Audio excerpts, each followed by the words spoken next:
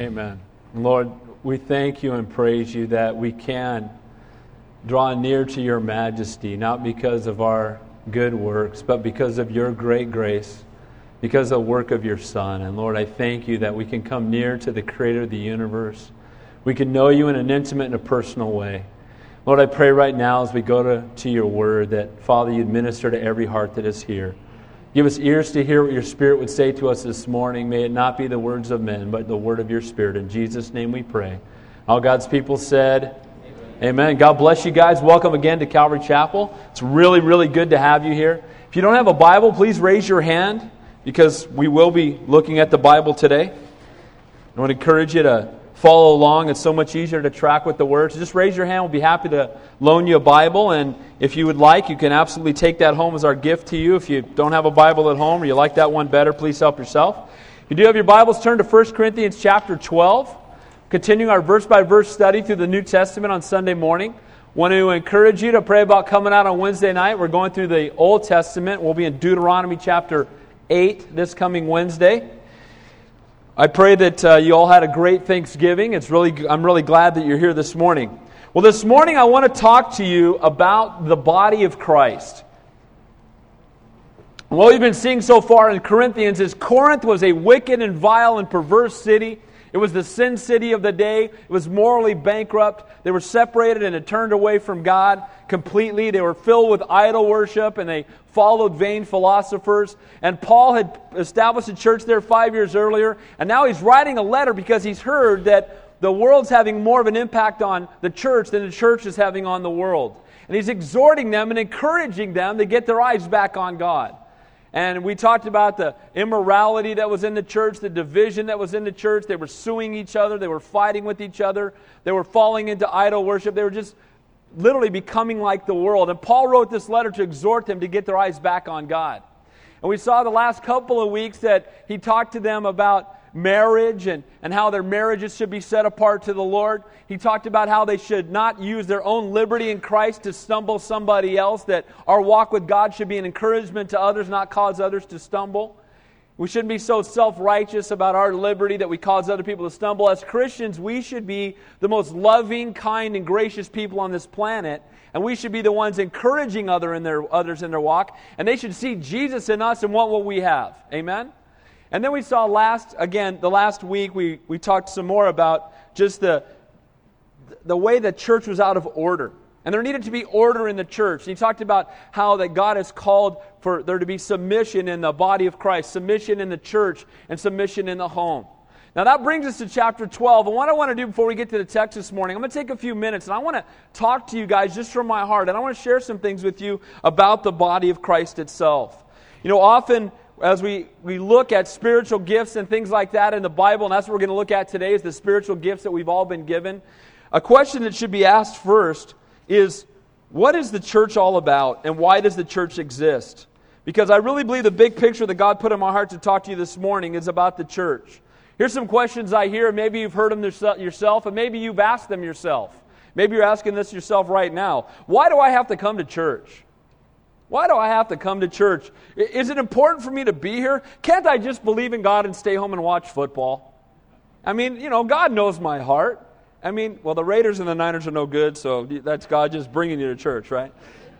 Isn't it just about my own relationship with God? I mean, do I have to be a part of, a church? I mean, come on, that just seems so religious, and I'm just not into that. As long as I live a good and respectful life, and I'm respectful of others, why do I need to belong to a church or even go? What's the point? I mean, as long as I'm a nice guy, I'm sure God will give me some brownie points in heaven, and it'll all work out, right?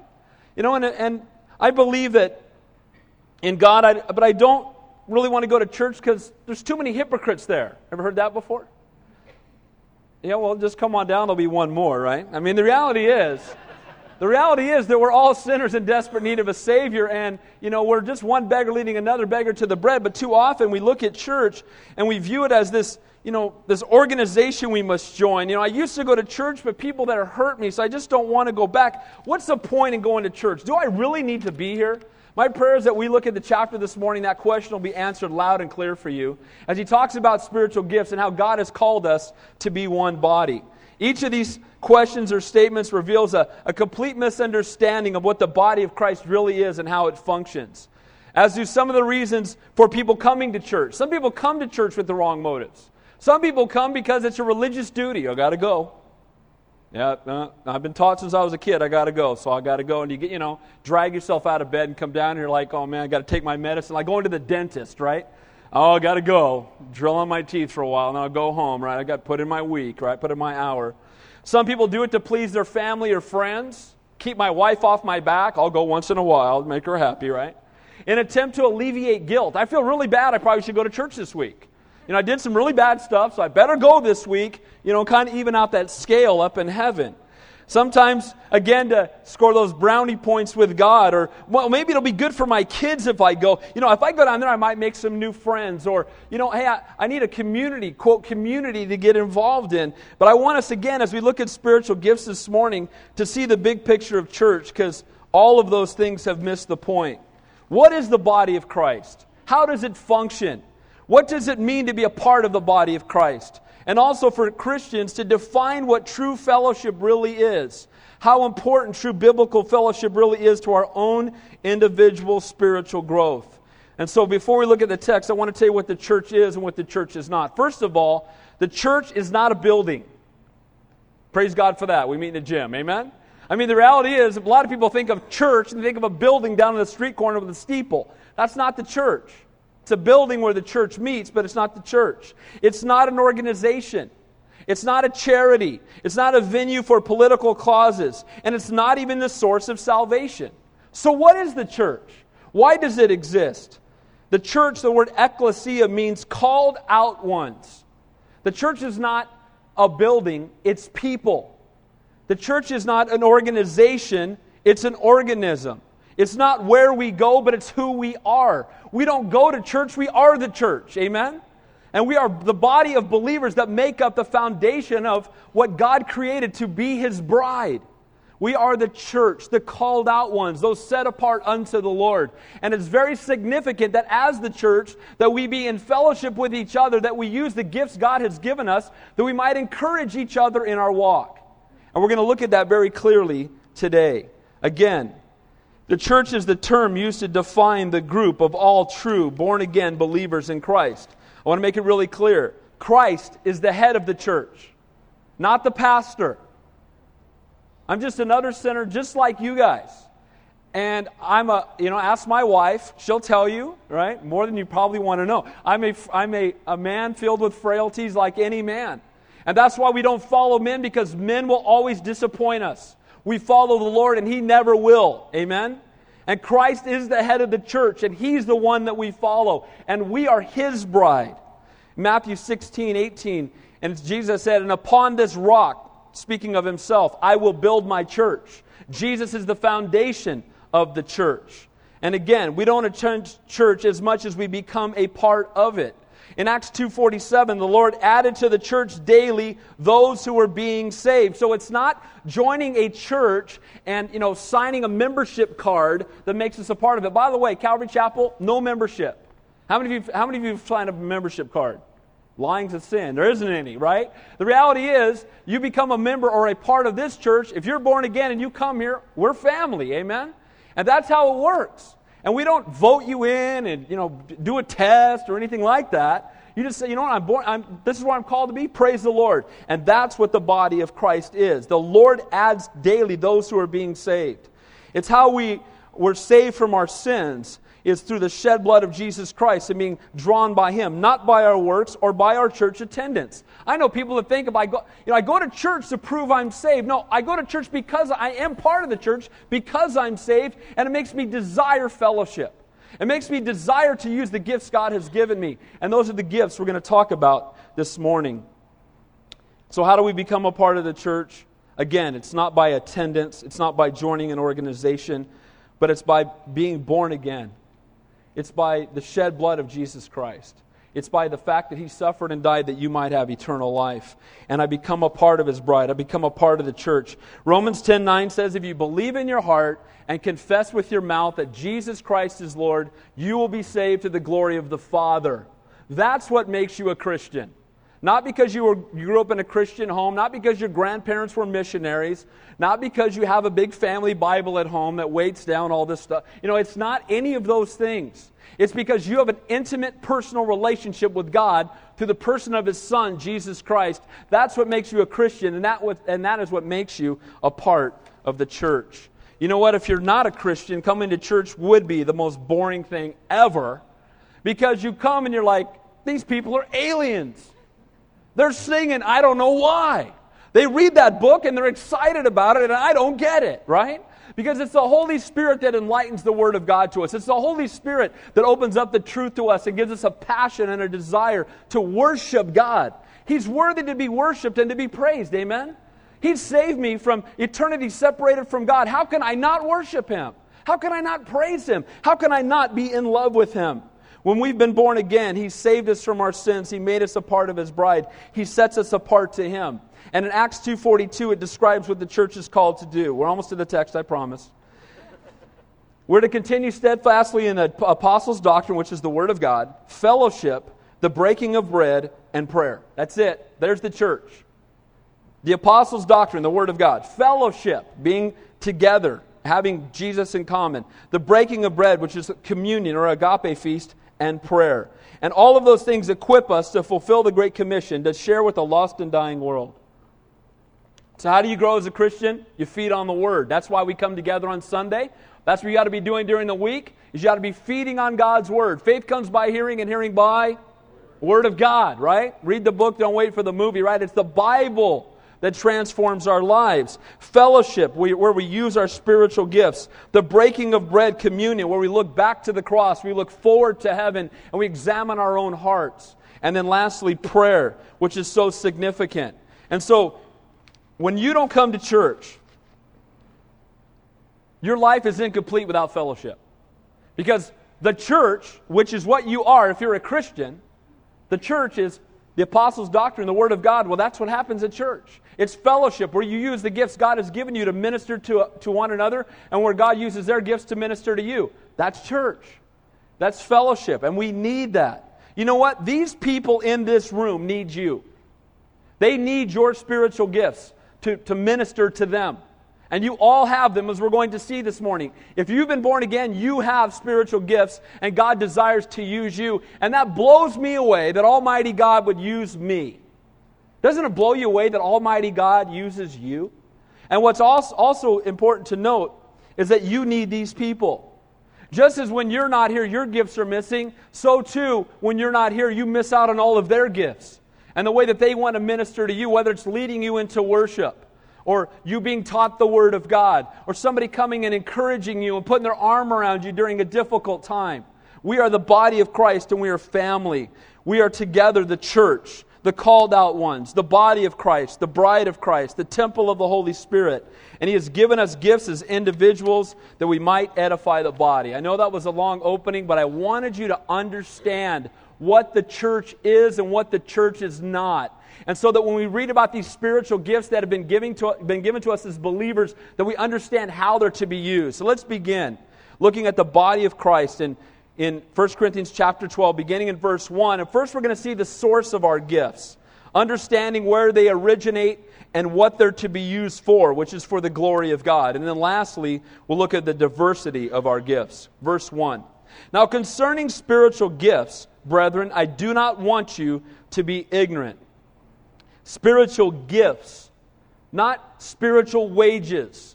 You know, too often, and this was happening in Corinth, people think that because they have a supernatural gift from God, that somehow that makes them more important than somebody else. And this was going on in Corinth. Those who were blessed by God the most became arrogant.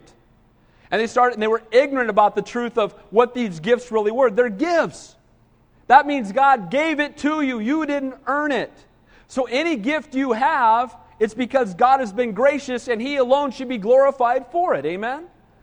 Don't take credit. If you have a gift to sing praise songs or to lead people into worship, then God should be glorified, not you. Amen? If you have the gift of administration, the gift of helps, the gift of ministering to our children, what a blessing it is, but God alone should be glorified. And above all else, if anybody's in the greatest danger of falling into pride, it's the pastor. And I have to constantly remind myself that, you know what? I am a sinner saved by grace, and anything that God does is miraculous through a sinful, wicked person like me. Now, I've been saved, I've been regenerated, I'm a new creation in Christ, I'm walking in the Spirit of the living God, but take heed lest I fall. And if I think it's all about me, that's when God will stop using me. The reality is it has everything to do with Him and nothing to do with me. And we need to remind ourselves constantly, Lord, may I not be ignorant concerning spiritual gifts. May I never take credit. May I never touch your glory. God alone be the praise. Amen? Don't praise men. Don't honor God. Praise Him. He will never disappoint you. And they were gifts that were not earned by men. And they were given with a specific reason, to minister to the needs of the body. But sadly, the church in Corinth was being divided over their gifts. You know, it's interesting. He says there that term, I do not want you to be ignorant. Paul says that several times in his letters. And what he says repeatedly, he says, I don't want you to be ignorant of the Old Testament being a picture of Christ. I don't want you to be ignorant of the rapture of the church. I don't want you to be ignorant of the tactics of Satan. I don't want you to be ignorant about the future of Israel. The word ignorant is uninformed. And spiritual ignorance, we miss out on God's highest, and it produces physical heartache, and it happens when we're ignorant to what the Bible teaches. You know, one of the biggest problems in the church today is biblical ignorance. People will quote what they think is in the Bible, and they don't know what is in the Bible. Well, God says God helps those who help themselves. Really? What verse would that be? Not in my Bible. Cleanliness is next to godliness. That's not in the Bible either. And it's amazing how many things people will quote. You know, they're quoting it to me, and I'm like, bro, that's not in the Bible. And then you quote the Bible. Oh, that's not. Yes, it is. Because ignorance.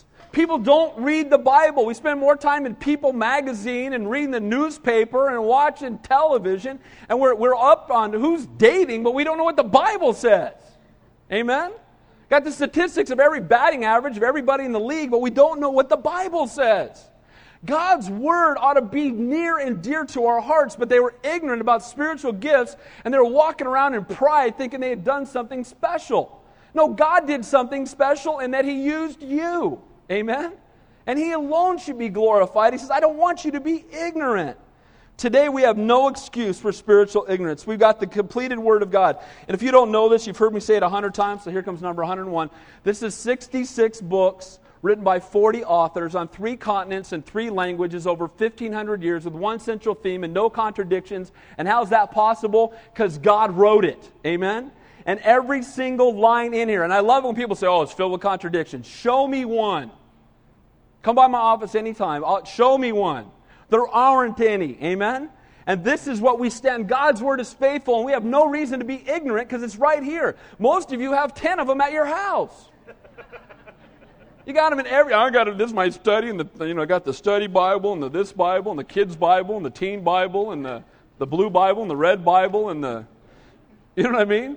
The sports guy's Bible, and the 49er Bible, and the Republican Bible, and I don't have one of those. But you know what I'm saying? They got all these different Bibles, and the reality is that we got to not just have Bibles, we need to be in the Word. Amen?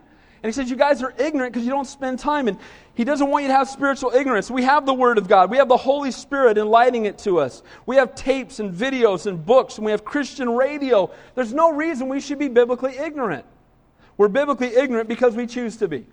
Because we've made other things more important than God. And he writes to them, guys, I don't want you to be ignorant. You're divided in the church. You're fighting with each other because you don't open the Bible. Because if we open the Bible, it'll solve everything. Amen?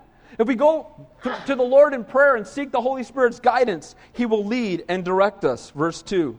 You know that you were Gentiles, carried away to these dumb idols, however you were led. I think he's making a point. Hey guys, don't forget who you were.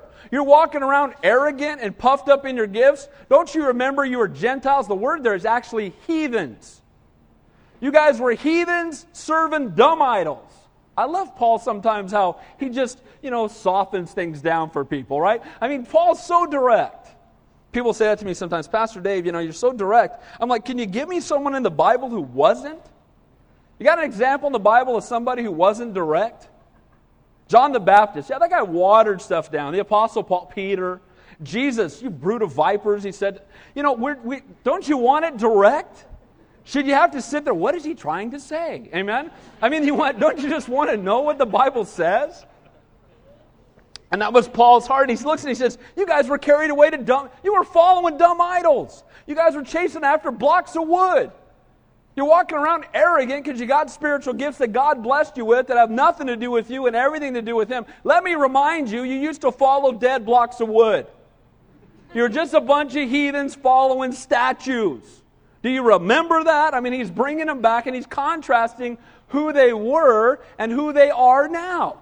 He's reminding them. And you know what? I think it's important that we realize who we are in Christ, but we never forget who we once were. Amen? You know what? We would never be arrogant looking at somebody who's struggling with sin if we would remember where we've come from. Amen? If we would remember what God's done for us, we would never look at anybody else. We would be brokenhearted over the lost. And he said, and the word there for led is carried away. They were not able to distinguish between false dumb idols and the true and living God. And he gives a clear contrast between their current experience and the person that they once were. Living in their own fleshly strength, they were headed to destruction. But again, he points to the grace of God who delivered them out of this, their previous state. And praise God, he did that for us. He says, verse 3, therefore, I make known to you that no one speaking by the Spirit of God calls Jesus accursed. And no one can say that Jesus is Lord except by the Holy Spirit. Jesus said that when the Holy Spirit had come, He will testify of me. When Jesus was on earth, who did He point to? The Father. And when the Holy Spirit came, He points to the Son. The Holy Spirit lives in us. We point people to Christ. Christ came, He pointed people to the Father. Again, a perfect picture of all of them being God, yet equally submitted one to another. And so God's heart is that we would be the same, the Holy Spirit living inside of us. And the ministry of the Holy Spirit is not to promote Himself or any man, but to glorify God. It says He will glorify me, and He will take what is mine and declare it to you. Jesus pointed to the Father, and the Spirit pointed to the Son. Holy Spirit will never in any way deny or curse Jesus. The word there, accursed, is the word anathema. And nobody who has the Spirit of God will call Jesus anathema. You hear anybody tearing down Jesus Christ, they don't know God. Because if they have the Spirit of the living God living inside of them, they will not tear down Jesus. And let me just make it real clear. If somebody tries to say that Jesus is less than He is, it's tearing down Jesus to say that He's one of many gods. Amen? He is the only God. And you are cursing Him when you make Him equal with anything else. Jesus is alone God. He is the way, the truth, and the life. And no man comes to the Father but by Him. The Mormon church would tell you that He is the brother of Lucifer. They would tell you that He used to be a man on a planet. And and Elohim was a man on a planet, and now Jesus is the Savior of this world. That's a lie. Calling Jesus anathema. That's making Him less than He is. We don't make Jesus... All the cults do the same thing. Make God less and man more. Man, you're going to be God of your own planet one day. Well, that sounds pretty good. I'm up for that. All right? And you're going to have nothing but women that you're going to populate planets with. You can have as many wives as you want. Oh, wow. How do I get in this church? Right? And the reality is that, these guys that flew into the Twin Towers, right? Islam, right? What did they do? They thought that they were going to have 70 virgins and mansions in heaven waiting for them. Wrong, right? I mean, that was a quick whoops, made a mistake, and that's going to cost me for eternity. But here's the reality. The reality is that we don't make Jesus less than He is. And when the Spirit of the living God is living inside of us, all we do is glorify and honor and praise and worship His name. And it says there, no one can say that Jesus is Lord except by the Holy Spirit. That means everyone who says Jesus is Lord must have the Holy Spirit living inside of them. And notice it doesn't say anyone who says that Jesus is Savior. He must be Savior, but He must be Lord. Amen? He's either Lord of all or He's not Lord at all. I'm not talking about somebody walking an aisle and praying a prayer and then living like the world. It's saying Jesus is not just Savior. It's not just the get out of hell free card in my wallet so I can go to heaven one day. It's literally making Him Lord of my life. And that is only possible by the power of the Holy Spirit. So if He's Lord of your life, who gets the glory? He does. Amen? Because it's the Holy Spirit that drew you. It's the Holy Spirit that brought you into a place of brokenness and brought you into a place of desiring Him to be your Savior, and now equips you to continue to walk and follow Him with your whole heart. And He says here, and I love this, nobody who calls Him accursed is of God, and nobody can say Jesus is Lord except by the power of the Holy Spirit. No man can take credit or honor, for the gift was bestowed upon him by God. And I want to say this as a side note. Any true believer is always in control of himself. The Holy Spirit, when He's at work, can I say this? Today people are looking for the experience instead of looking for the Savior, instead of looking for the Lord, instead of looking to have an intimate fellowship with God. Can I tell you something that I've been baptized in the Holy Spirit, and in my relationship with God, I love Him with my whole heart. And let me tell you something, I've never been out of control. You know what? And when I'm talking about it, you go into some services and somebody says something and people are all falling all over this place and people are rolling in the floor. That's not God. Because the Bible says in Galatians 5:22, the fruit of the Holy Spirit is love, joy, peace, and it says self-control. Amen? If the Holy Spirit is leading and guiding and directing, we don't get outside of ourselves. We're not out of control. We're being led by God. Would God make you out of control? That's not what God does. People talk about being drunk in the Spirit. Stop it. Be not drunk with wine, be filled with the Holy Spirit. Amen? We got drunk tanks in our church because I'm so filled with the Spirit I couldn't drive home. Now, stop it. That's not, the Bible does not teach that. But sadly, there's churches all over the place where that kind of stuff goes on. And I'm sharing this with you to warn you that when the Holy Spirit is moving, you know what happens? I have greater control and greater understanding and greater passion and greater vision. I'm not outside of my mind. Amen? You know what? Nobody in the Bible was ever, quote, slain in the Spirit. That's not biblical either. People slapping people on the floor and people falling down this big emotional thing and shaking, and people are looking for the next emotion. I don't need it. I've got Jesus. Amen? And the Holy Spirit lives inside of me 24 hours a day, 7 days a week, and He's never less with me or more with me. He's always in me. Amen? Now, I can be baptized in the Spirit and filled to overflowing, and it pours out on others, but it's important to note that when we walk with God, there's control to that.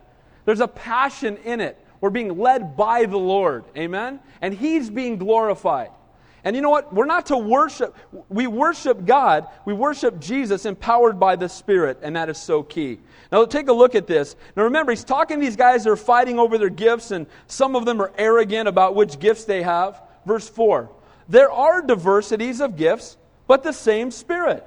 While there are varying gifts, it's the same Spirit that gives them all. So the one who's arrogant about his gift, look, they're different streams. They all flow from the same fountain. Amen? They all originate in the same place, and all of them are gifts from God, and they're all equal in importance and significance. So he's saying, yeah, there's diversity in gifts. Maybe someone's got the gift of teaching and somebody else has the gift of helps. Those are equal callings in the eyes of God. We're going to see that as we continue on in the text. So there's a diversity of gifts, but it's the same Spirit who gives them all. It's the Holy Spirit.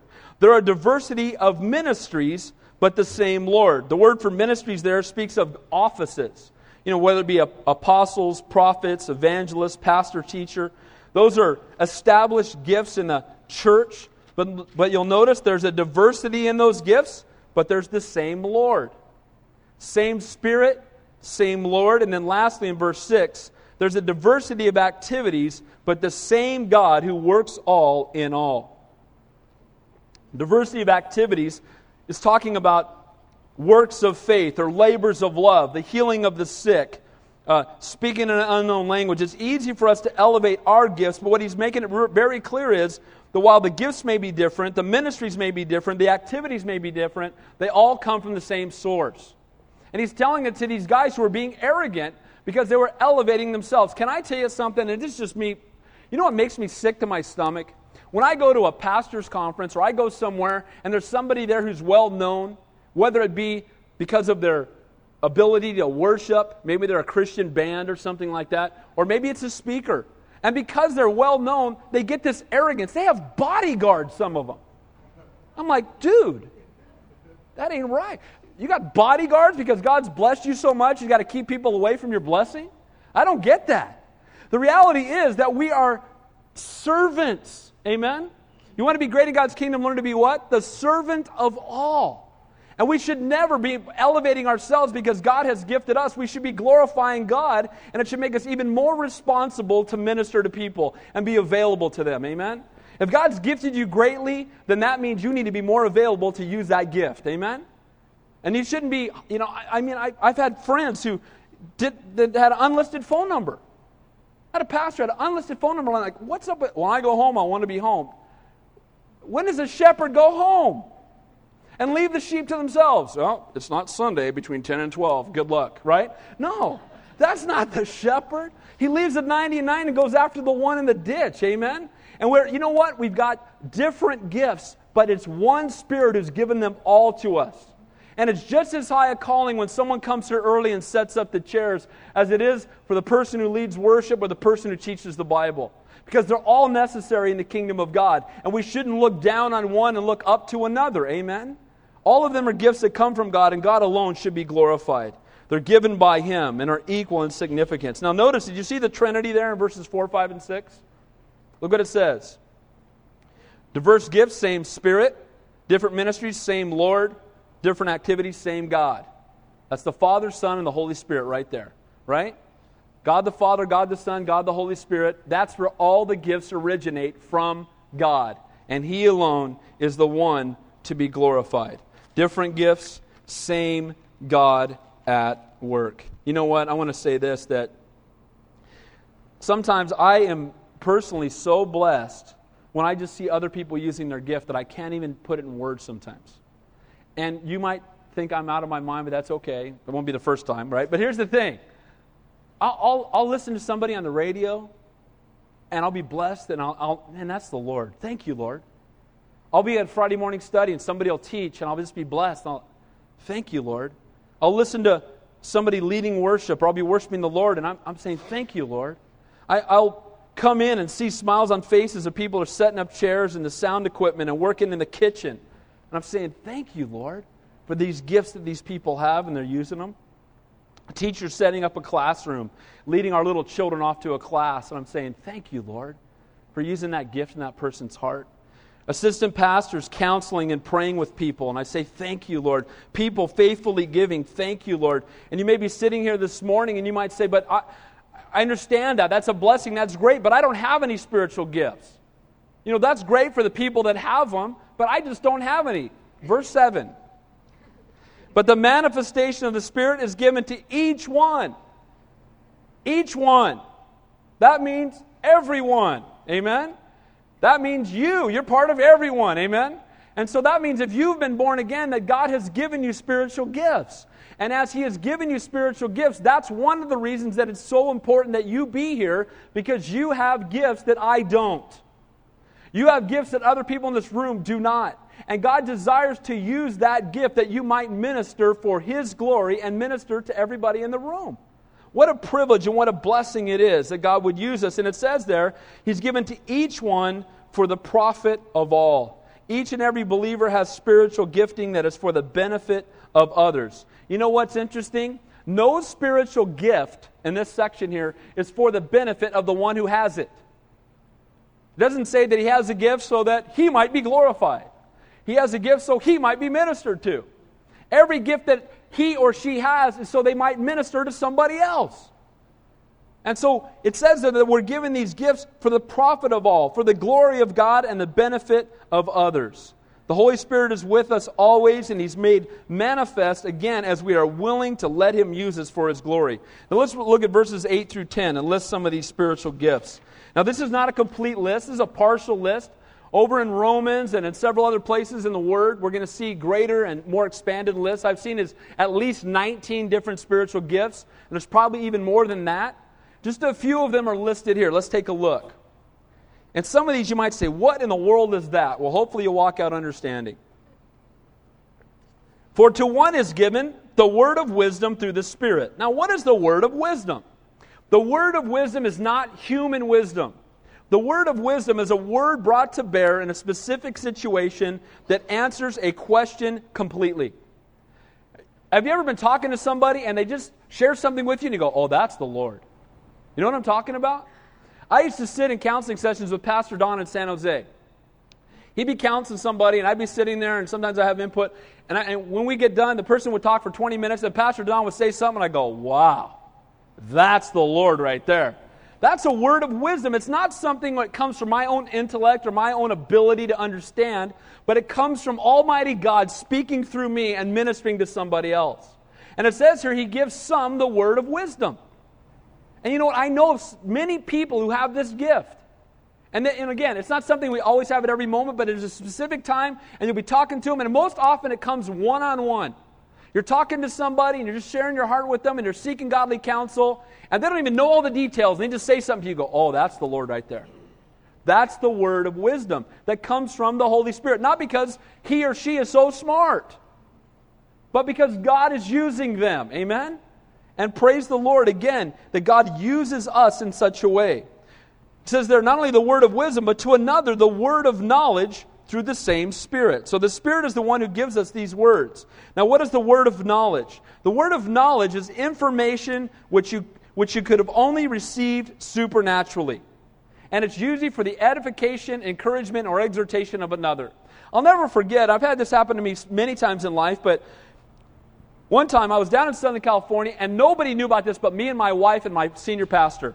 I was praying about leaving a church I'd been at for 10 years. I was the youth pastor. I was doing men's ministry. I was teaching in the prison, and I loved being there. But I was praying about leaving and going and starting a church somewhere, and I didn't even know where I was going to go, and I was really hesitant. I was in my comfort zone. Isn't it a lot easier just to stay where you are? Yeah. Amen?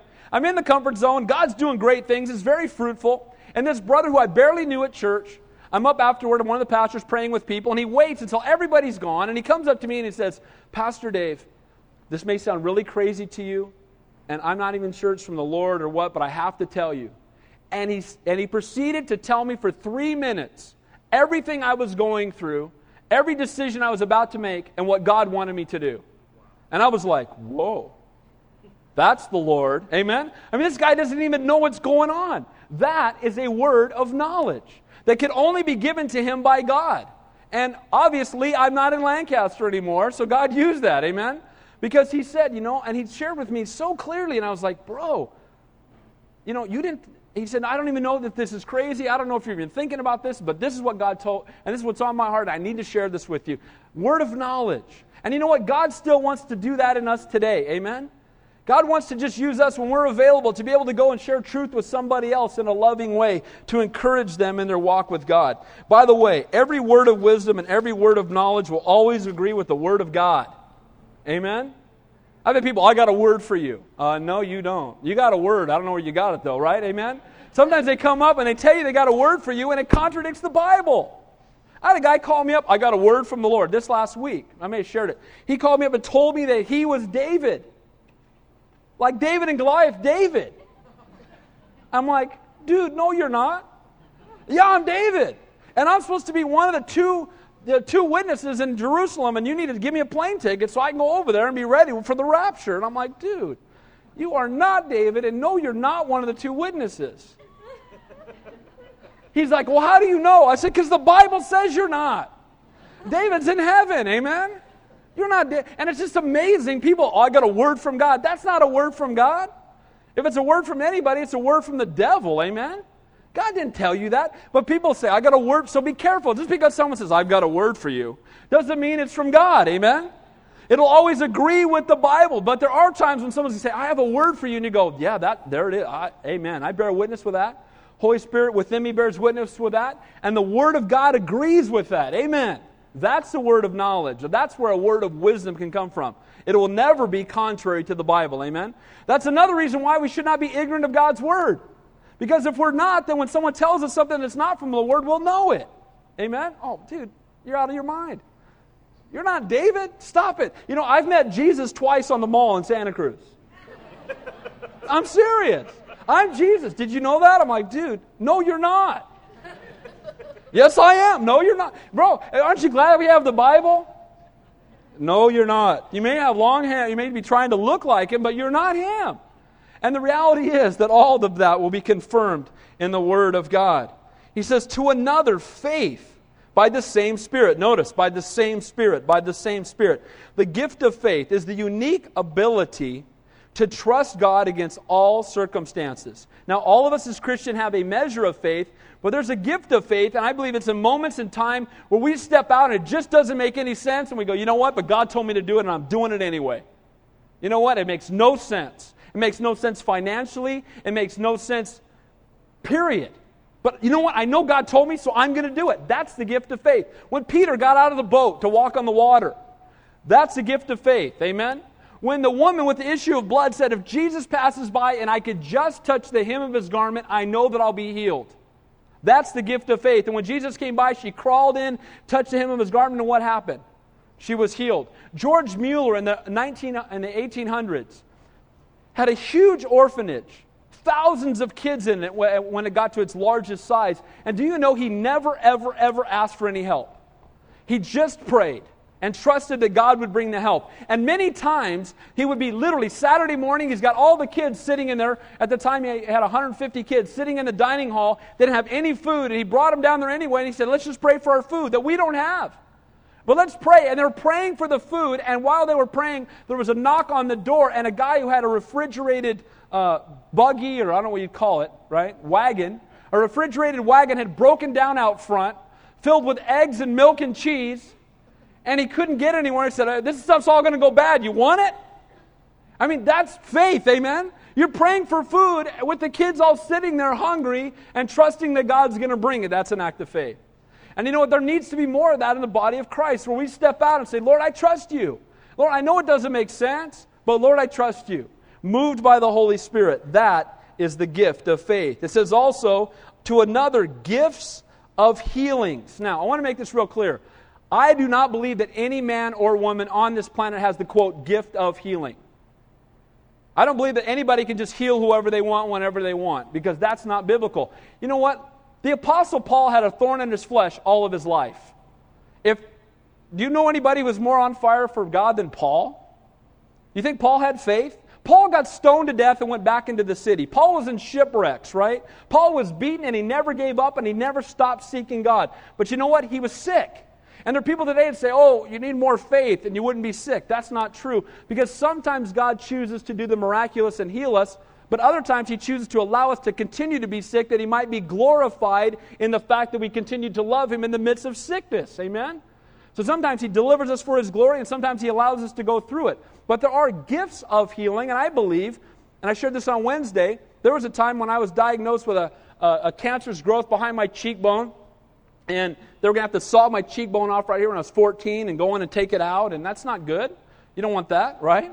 And the reality is that I'd gone to 3 doctors, and they'd done all these x-rays, and we were meeting down at the old vet's hall, and the pastor there at the time came and laid hands on me, and the next day we went in, and before they were going to start proceeding with the procedure, my mom said, you're taking one more x-ray.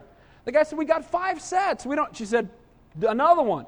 I'll pay for it. Just do another x-ray. They did another x-ray, and the cancer was gone, or the growth. We don't know for sure it was cancer, but whatever it was gone.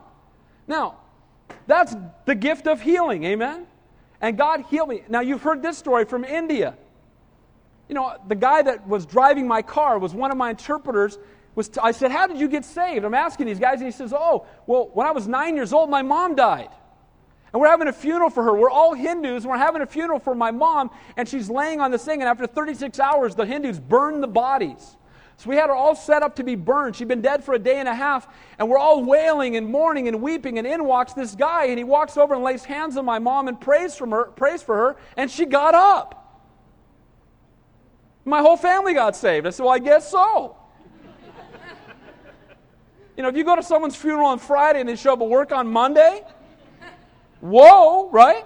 And that's what happened. But again, now does God always do that? No. Is it always going to be what's going to bring Him glory? No. But does God heal people today? Absolutely. But He does it for the glory of God, not to bring praise to men. Amen? That's why, you know, I'm concerned about healing crusades and things like that where they're blowing things and people are all falling. I'm concerned about that because who's being glorified? There's always some guy up at front and his name's real big letters and everybody's... No. God be glorified. Amen? He alone be praised and honored and worshipped. And then it says there, the gift of healings by the same Spirit. To another, the working of miracles. What is a miracle? The word there is where we get the word dynamic. It's the same word we get It's dynamesis, where it's the act of power. And the Holy Spirit chooses to override the laws of nature working in and through a person. That's a miracle. Have I seen miracles? Yeah, I have. I believe healing is a miracle. But I know God can do great and awesome things. He can do exceedingly abundantly above all we ask or think. And He's given people the gift, and I believe that the gift of working miracles and the gift of healing all start with the gift of faith. Amen? Where they believe, I believe, you're not going to go up and pray for God to raise somebody from the dead unless you got a lot of faith. Amen? I mean, if I'd have been there, I'd have probably been comforting them. Not praying for you know what I mean? Whoa, right? That's heavy.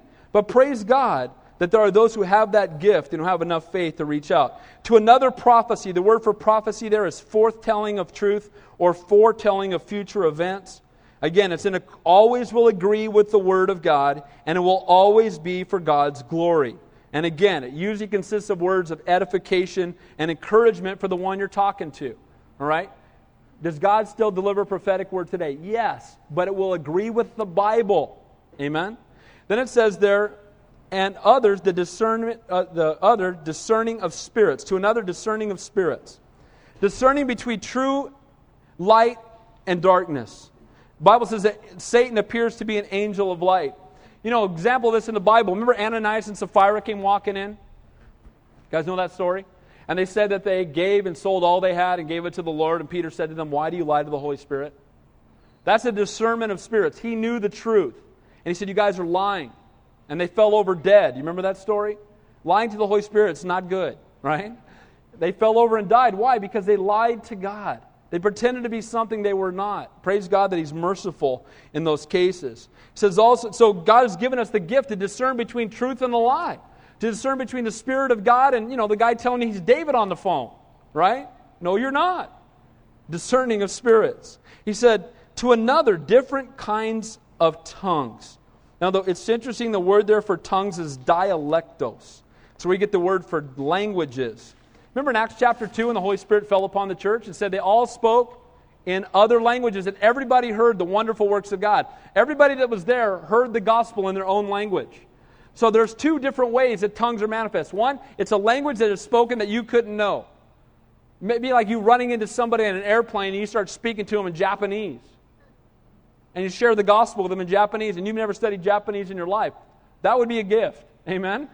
And so that person says, oh man, yeah, that's it, right? But there's also the prayer language that we have, that we can. It's a gift of tongues. I want to make it real clear. We don't have a lot of time to go into it, but tongues, some people will tell you that tongues is a proof of salvation. That's not true, because Paul said we should all desire it, but it's the least of all the gifts. Now, should you desire to have the gift? Yes. But is it proof of salvation? Is it proof of baptism in the Holy Spirit? No. Because you see many people in the Bible that were baptized in the Spirit who did not have the gift of tongues. Now, it is a gift. It should be desired, but it's not proof of the filling of the Holy Spirit. So he says, now, I want to say this too. It's done decently and in order. There will be times, we're going to start Sunday night services in February. Just one Sunday night a month, and it's just going to be a worship time. Like a believers meeting where you could come in and worship and be prayed for, and I've had a burden to do this for a long time. And we're going to do that. And there might be times where the Lord's going to give them something to speak, and they're going to get them speaking an unknown language. But if that happens, look what it says, the rest of the verse. Another, the interpretation of tongues. If somebody speaks in an unknown language, then somebody else is going to be able to interpret it. If they don't, it's not God. And the Bible says clearly that if it happens, it'll be 1 or 2 or 3 at the most. They'll be done decently and in order. You won't have 50 people jumping up and all speaking in tongues at the same time. Some of you have probably seen that before. That's not God. Why? Because the Bible says so. But I've seen it. It's powerful. It's not God. I don't care how powerful you think it is. It doesn't agree with the Bible. Amen? And the Word of God is the final court of authority, not our experience. But one and the same Spirit works all these things, distributing to each one individually as He wills. All these gifts are unique and diverse, and they're given by God.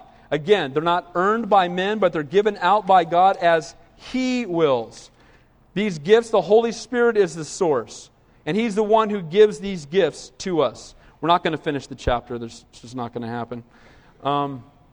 Let me look at a couple more verses here, and then we'll stop. It says, for as the body is one and has many members, But all the members of that body, being many, are one body, so also is Christ. For by one Spirit we were all baptized into one body, whether Jews or Greek, whether slaves or free, we have all been made to drink into one Spirit. You know what? We're diverse in our gifts, but we're one body. We're one in Christ. This is why fellowship is so important, is God has brought us together as one. And as we're going to see next week, some of us are eyes, and some of us are ears, and some of us are mouths, and some of us are feet. And some of us might feel bad because maybe we're something that people wouldn't see. And we sometimes think that the gifts that are seen, those are the important ones.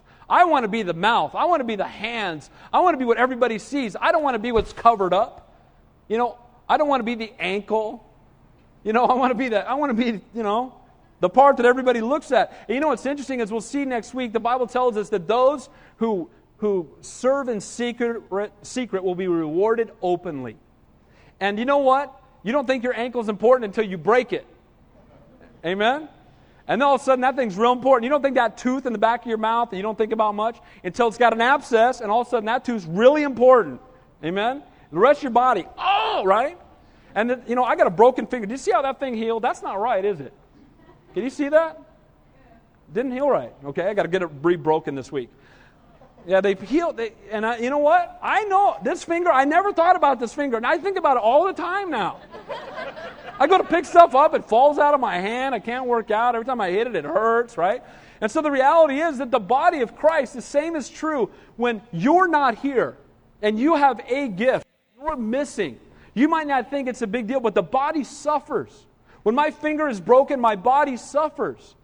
And sometimes it's those that we don't see, that we think are less significant, have the most importance. Nobody can see your heart, but if the heart stops working, we're in trouble. Amen? And the same is true for each of you. God has gifted you. God has baptized you into the same family or part of the same body. It's so important that we be here together, that we use our gifts, that others might be encouraged in their faith, that others might be drawn closer to the Lord. So in conclusion, let me go all the way back to the back of these notes that I never got to. That's the great thing about teaching verse by verse through the Bible, right? We'll just pick up in verse 12 next week. I wanted to share this. As the body of Christ, we're indwelt by the same Spirit, and God has divinely brought us together. We're to use our spiritual gifts for the benefit of the whole body. And if I'm not here, it harms the whole body. If others aren't here, I miss out. It's here that I'm fed and encouraged and strengthened in my walk. It's here that I enter into corporate worship and get a taste of heaven. It's here that I'm able to use my gifts to minister to others, and others are able to use their gifts to minister to me. It's here where I am comforted in times of grieving and trials and difficulty. It's here where my family rejoices with me in times of great blessing. It's been said that blood is thicker than water, but the Holy Spirit is thicker than blood. Amen? And you know what's awesome to me? That as the church, as we come together, not out of religious duty or to score brownie points with God, as we come to be fed and encouraged and strengthened and challenged to worship, to love, to give, and to use our gifts. Man, it's a get to and not a have to. Amen? Going to church should not be a have to. We should wake up on Sunday morning, I get to go to church today. Amen? I get to go see my family. I get to, why do I hug on every one of you guys? Some of you don't like it, but I'm going to hug you anyway. And you know what? I hug on you guys because I'm praying for you all week, and I look forward to seeing my family on Sunday. Amen? And when we come, we ought to come with that heart and come say, you know what? If you're out of fellowship, your walk's going to suffer. You're going to be that coal taken out of the pile of hot coals and set off by itself. It's going to get cold really fast. We need to be together to encourage and strengthen each other in our walk with God. And by the way, we're going to have prayer available after church today. If you're going through difficulty, we're here to pray for you. Don't go through difficulty alone. We're your family. Amen? We want to pray for you. We want to minister to you. We want to encourage you. And we want to rejoice with you when things are wonderful. Let's pray. Heavenly Father, we thank you and we praise you that we are one body. And we thank you it's not because of our gifts or works, but Lord, the gifts you've given us. Lord, that you would use us for your glory. I pray you would help us, Lord, to use the gifts to minister one to another. Father, I pray for those who are here who don't know what their gifts are, that this morning will be a time when they'd examine their hearts and say, Lord, show me how you want to use me. And then that they would step up in obedience to the calling you place upon their life. Father, I pray for those who have the gifts that I don't have, Lord, that you would use them to minister to me. And Lord, those who who I have a gift to minister to, that you would use my gifts to minister to them. Lord, that's the body of Christ. Lord, I pray for those who are going through difficulty right now, that we can be a family who loves and encourages one another. That, Lord, we can soften one another's burdens. That we would grieve, but we would not grieve as those without hope. And Lord, at the same time, I pray also for the blessings, that we would rejoice with one another and encourage one another. So, Father, we love you and we praise you and we thank you that this is only possible because you are our God, you're our Lord, you're our Savior, you're our King. We love you, we praise you, we worship you. In Jesus' name we pray. And all God's people said, amen. Let's stand and close the worship song.